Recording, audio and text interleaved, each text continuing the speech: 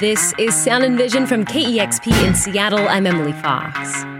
Today on the show, we'll hear about new albums from Chastity Belt and Vivian Girls. We're all just really proud of this record. I personally think this is our best record that we've ever released. We'll also hear why Seattle musicians are moving to Nashville and what that music city has to offer. And it really doesn't depend upon who you are or how old you are or what your image is. It's more about how good your song is. But first, let's learn about how much Australia invests in its musicians. So Australia's federal government will spend more than 3 times what the U.S. will on artists and musicians this year. Contributor Celine Teoblocki reports on how one Australian band is benefiting from their country's funding model and how that money is allowing them to break out internationally. This is Haiku Hands. I feel like I'm on one, banging onto someone. Before it comes undone, I'm gonna eat my cake.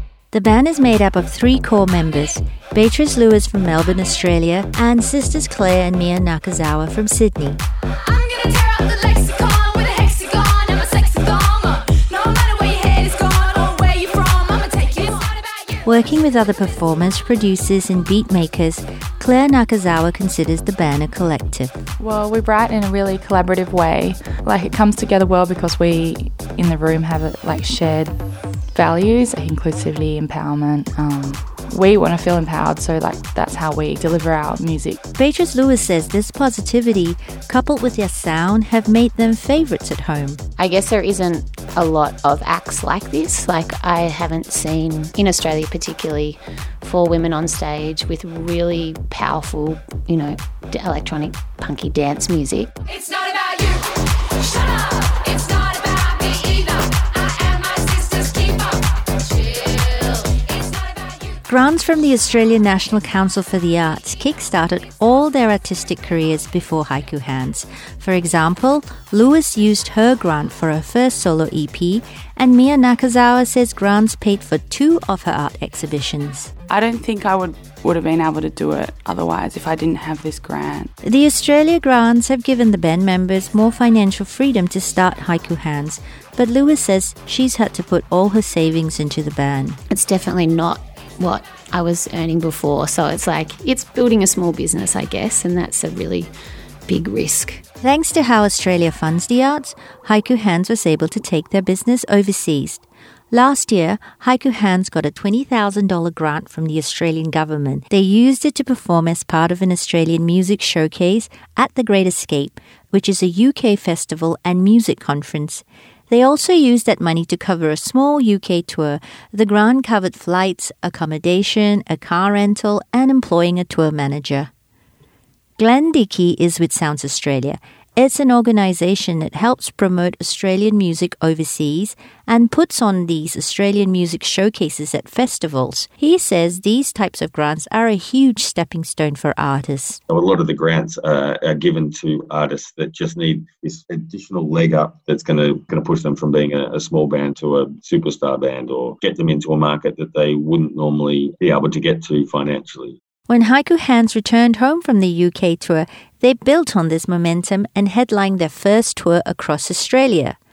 This year, they were invited to another Australian music showcase, this time at South by Southwest in Austin, Texas.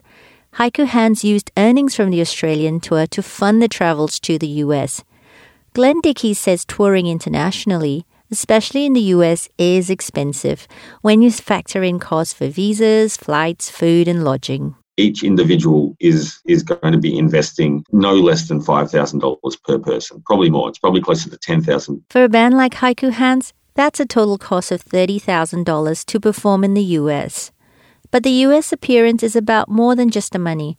According to Dickey, it's also about networking with key business people in the US industry, from touring agents to booking managers. We invite the Australian industry to have a proper sit-down meal with the US industry, where they can have a 2-hour meeting with food and drink, and they can establish these relationships in a more fulfilling manner than just running around the streets of Austin. Exposure is important for Australian bands to build a US following.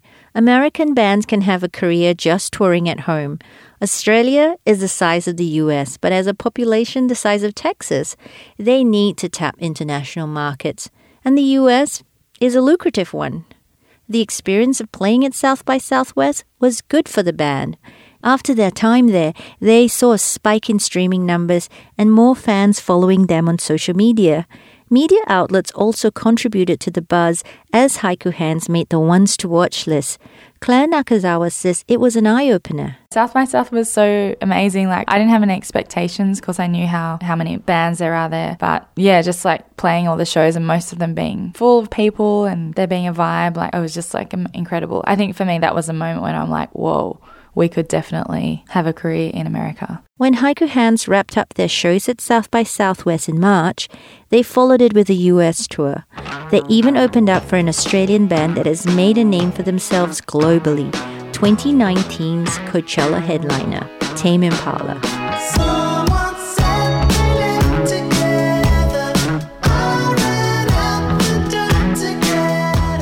And while in California, they met their US-based management team there and got to work with two notable LA-based producers. And those grants from the Australia government are still flowing in. They have a new $20,000 grant from the Australia Council for the Arts to tour in the US again next month. Now with the support of an international team taking care of the business side with visas and grant applications, Claire Nakazawa feels they can concentrate on the things they love. Being able to focus on the music, focus on touring, focus on the creative elements, like that's a dream. That's the dream. You can catch Haiku Hands in Seattle at the Showbox Sodo on October 7th. For Sound and Vision, this is Celine Teo-Blocky.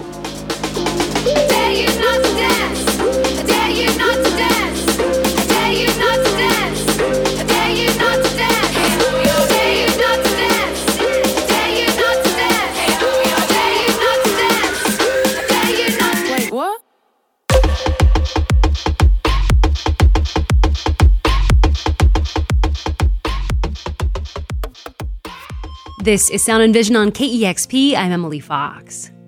The Seattle-based band Chastity Belt released a self-titled album on Friday.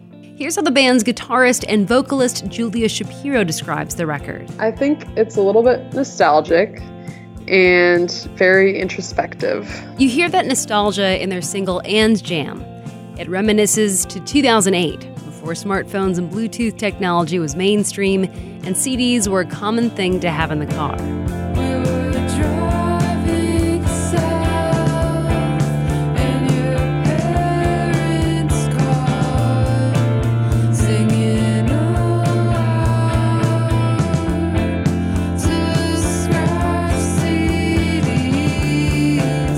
This album comes after the band took a short hiatus.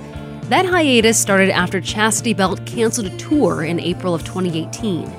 That was the same time Shapiro was dealing with a cancer scare. We'd been touring kind of nonstop for 6 years or so, and in my head it was going all right. And then, I don't know, I think I just kind of like hit a wall at a certain point and we all discussed it and we all were kind of on the same page where we felt like we had just started doing stuff, not because we were enjoying it, but just because we felt like we had to.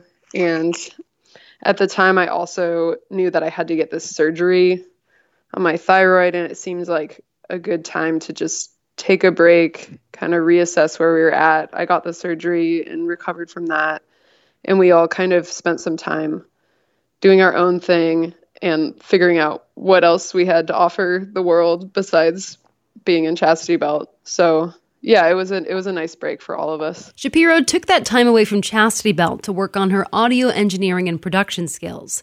She went on to release a self-produced solo album. My solo project, I had been working on that before we decided to cancel the tour. So I already kind of had this record deal with Hardly Art. But I think for me, some of those songs on that album could have been Chastity Belt songs. My solo album is maybe like a little bit more down-tempo even than Chastity Belt, and a little more stripped down.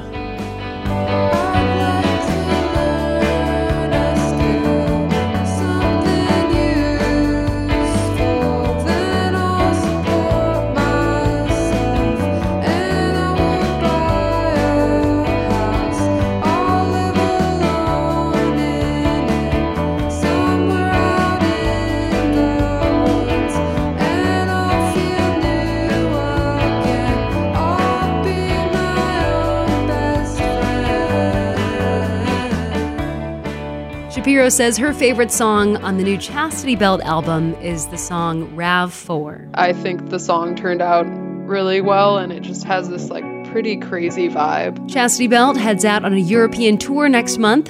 Their self-titled album is out now.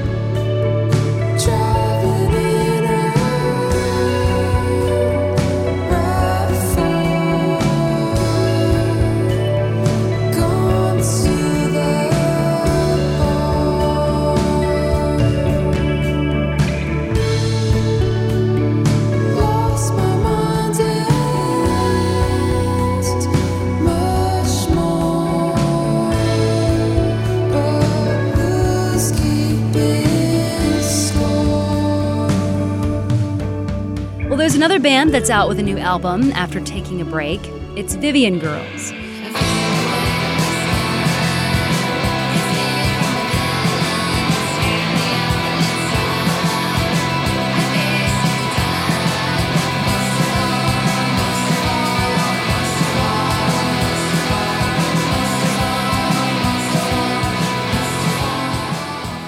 Vivian Girls formed in Brooklyn in 2007. After 3 albums under their belt and many tours, they broke up in 2014, as bassist Katie Goodman explains. We were just kind of done at that point. Like, we had toured really hard for a lot of years. We had released album after album without any real breaks. And we just felt like it was time. Like, we had done what we had set out to do, and we felt like we had finished. Band members went off to work on other musical projects. For example, drummer Allie Kohler went on to form a band called Upset with Patty Schemmel, the drummer for Hole. Kohler says she's happy to be playing with Vivian Girls again. It felt really great. It felt really natural. We have like a very sisterly relationship, so it felt very like coming home. Kohler says there was an X factor when Vivian Girls came back together to record the song Lonely Girl. I really love Lonely Girl because I feel like it's kind of unexpected from us. And throughout the entire recording of the album, we all came together in like a really magical way. But that one feels super, I don't know. There's a lot of magic to that one for me.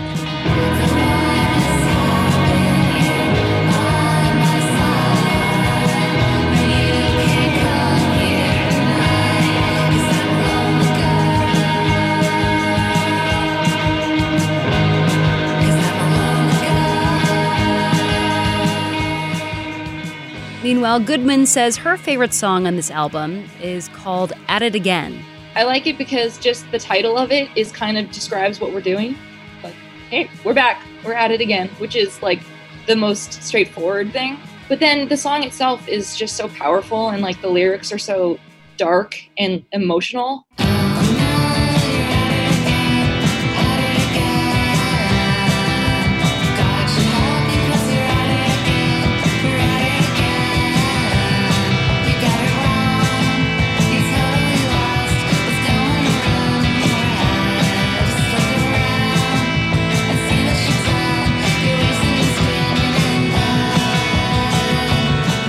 Despite the sad lyrics to this song, Goodman says the band is excited to be at it again. We're all just really proud of this record. I personally think this is our best record that we've ever released.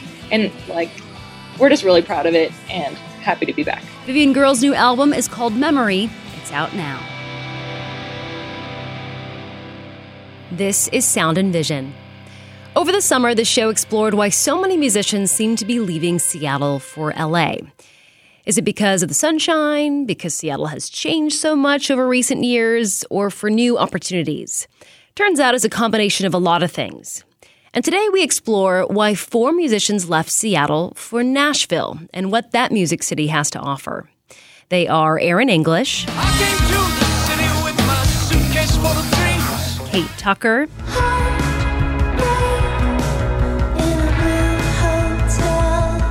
Bradford Loomis, and Willow Scribner of the duo Willow and Wood. What you gonna do with me? KEXP Sound and Vision reporter Lisa Craze has the story of their journey. It's called Music City USA for good reason.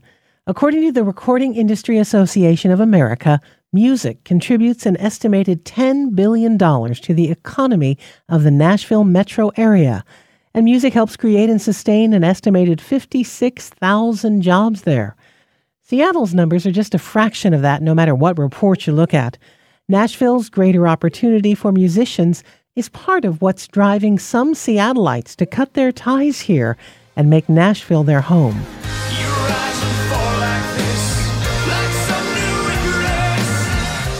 Aaron English grew up in Gig Harbor and was a professional touring musician based in Seattle until the end of 2018. He says he moved to Nashville for a personal relationship and to be closer to the beating heart of the music industry. It's called hedging your bets, I guess. That Nashville has an abundance of opportunity, and it's such a small city, it's a bit like being in a college campus. And Kate Tucker shares that sentiment. She left Seattle for Nashville 8 years ago after a breakup. Music is so infused into the culture here that you can almost guarantee that the guy behind you at the grocery store is on his way to a song write, or the girl who's, checking out your groceries just came from one. It's such a song city. And it really doesn't depend upon who you are or how old you are or what your image is. It's more about, how good your song is.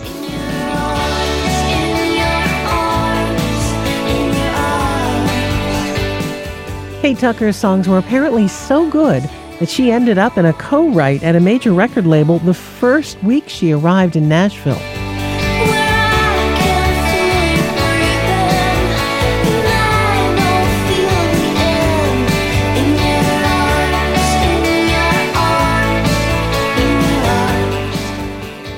Willow Scribner has been playing with her husband as the duo Willow and Wood for nearly 2 decades.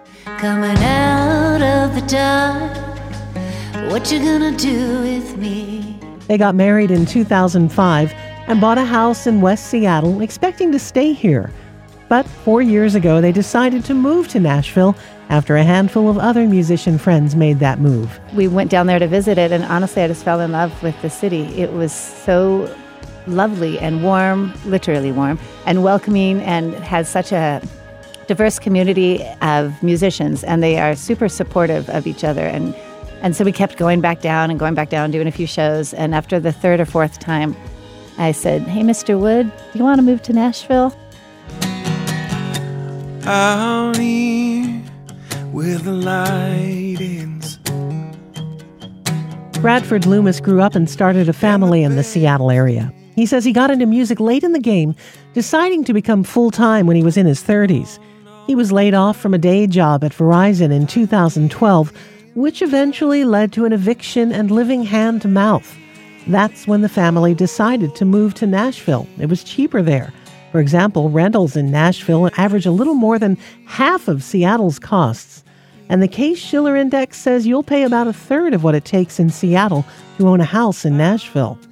A big part of pursuing music for us has been, I've always had a wife and kids, so there's a cost to everything. So a big part of our pursuing music as a career is not just how much money can we make, but how little can we need. Since he's been in Nashville, Bradford Loomis and everyone else I spoke with was blown away by the collaborative nature of Nashville's music scene. There's so much co-writing here, and the best way to get ahead here is by helping others. And that just, it's like the nice guys do finish first here, which is pretty rad. Here's Aaron English. My day looks like, yes, lots of collaborating. I'm also doing a lot of education. So I'm going to seminars or watching webinars or reading or having meetings.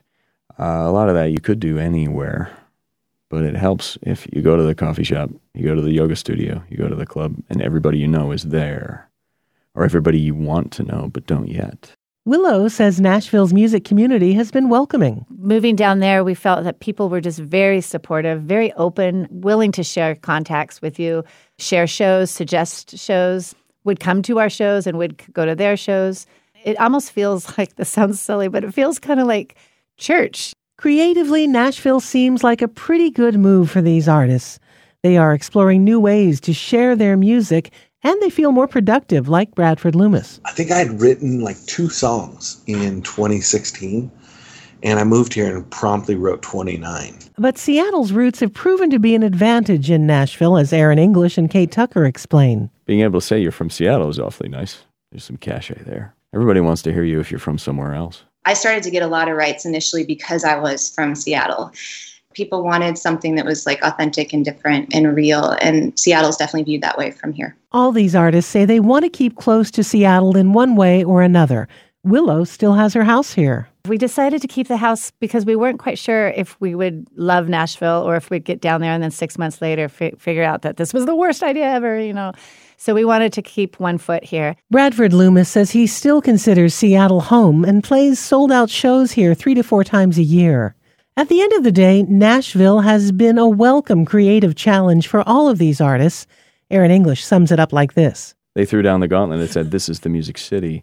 I am constantly surrounded by the expectation that I will be making music and that the people I meet, the people that I hang with will be making music. There's nothing like giving yourself a short leash, saying, I'm going to make music. I'm going to succeed in it. In Nashville, you're either in or you're out. And I love that. For KEXP Sound and Vision, I'm Lisa Craze. Thanks, Lisa. So it's KEXP's Fall Fund Drive this week. You can give online at kexp.org/sound. We have to raise $600,066 by the end of the week. 666. And this week's listener question played off that evil, no-good theme of 666. So we asked people, what's a song you weren't allowed to listen to growing up and why? Here are just a few answers. My name's Jason Pellegrini in Austin, Texas. And this is like 1985. I was in high school, so let's start with that. I was at my friend's house. We were listening to the album Husker Du's Metal Circus, which is still one of my favorite all-time albums. And we were in his room getting high. His mom walked in the door. She got furious. The first thing she did was grab my album off the record player and smashed it. So as soon as she did that, I panicked and grabbed my other record that was sitting there and just ran out the door. And ever since then, we wouldn't be able to play records over his house, and we were always listening to It's Not Funny Anymore. And here it goes.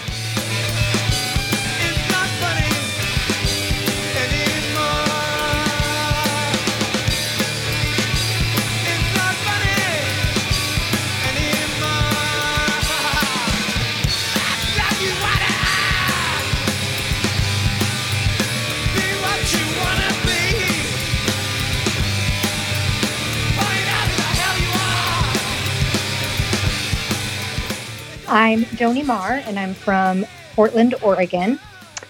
And when I was young, I was lucky enough to grow up with 3 older brothers and sisters who totally got me into music and supplied me with enough music for discovery throughout my youth in the 80s.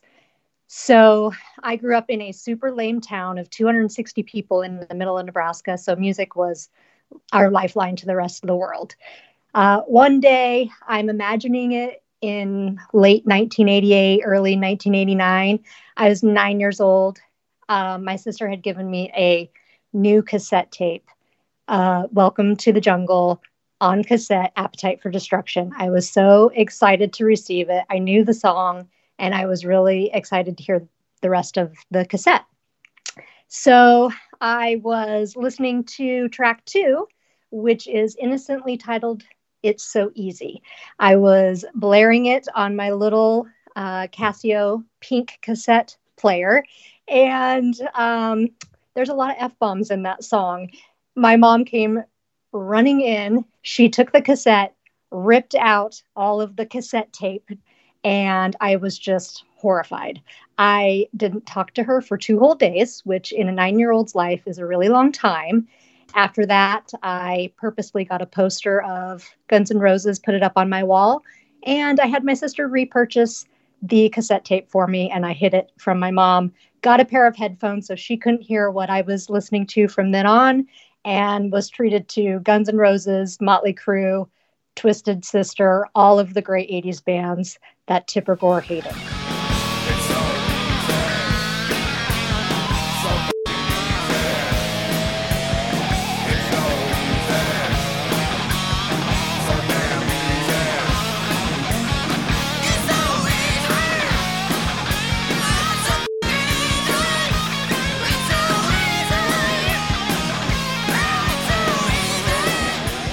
Hey, my name is Sariana Reynolds. I live in Linwood, Washington, and this is my censored song story. So I grew up in a very conservative Christian household, and around when I was turning 13, 14, I started to get very into the kind of California hip hop that was around me, and that was very forbidden in my household. So I was trying to think, how can I listen to these songs that I love? And I came up with this great plan. So I would turn the radio on very, very low in my room so only I could hear it. And when a song came on that I loved, like Shoop by Salt and Peppa, for instance, I would run to the bathroom and lock the door and get out the Walkman that I had secretly hidden in a drawer behind my hairdryer, put the Walkman on full blast with my headphones, and just enjoy those stolen moments of musical bliss by myself. And then when it was over, I'd hide my Walkman, I'd flush and wash my hands just to complete the charade, and I would go back to my room like nothing had happened.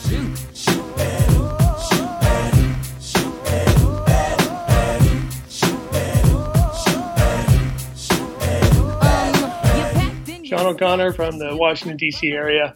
I grew up outside Boston in the late 70s, early 80s. I was raised in a staunchly Catholic household, was an altar boy, and went to church all the time. And when I was a sophomore in high school, I was becoming an atheist. I wanted to drop out of the church, and my mom wasn't happy with that and told me I could only stop going to church if I went to a Teens Encounter Christ weekend that was for kind of troubled youth in Boston. It was very cult kind of atmosphere, and everyone was meeting Jesus in a personal way. I didn't know what that meant, but they were all having that experience, and I wasn't. The priest was especially upset about rock and roll. He was talking about the satanic evils of rock and roll and, you know, how terrible it was. And I was thinking in my head, I was trying to feel kind of guilty. I was thinking of Judas Priest, Black Sabbath, Alice Cooper, and lots of these bands that did have pentagrams and stuff on their albums.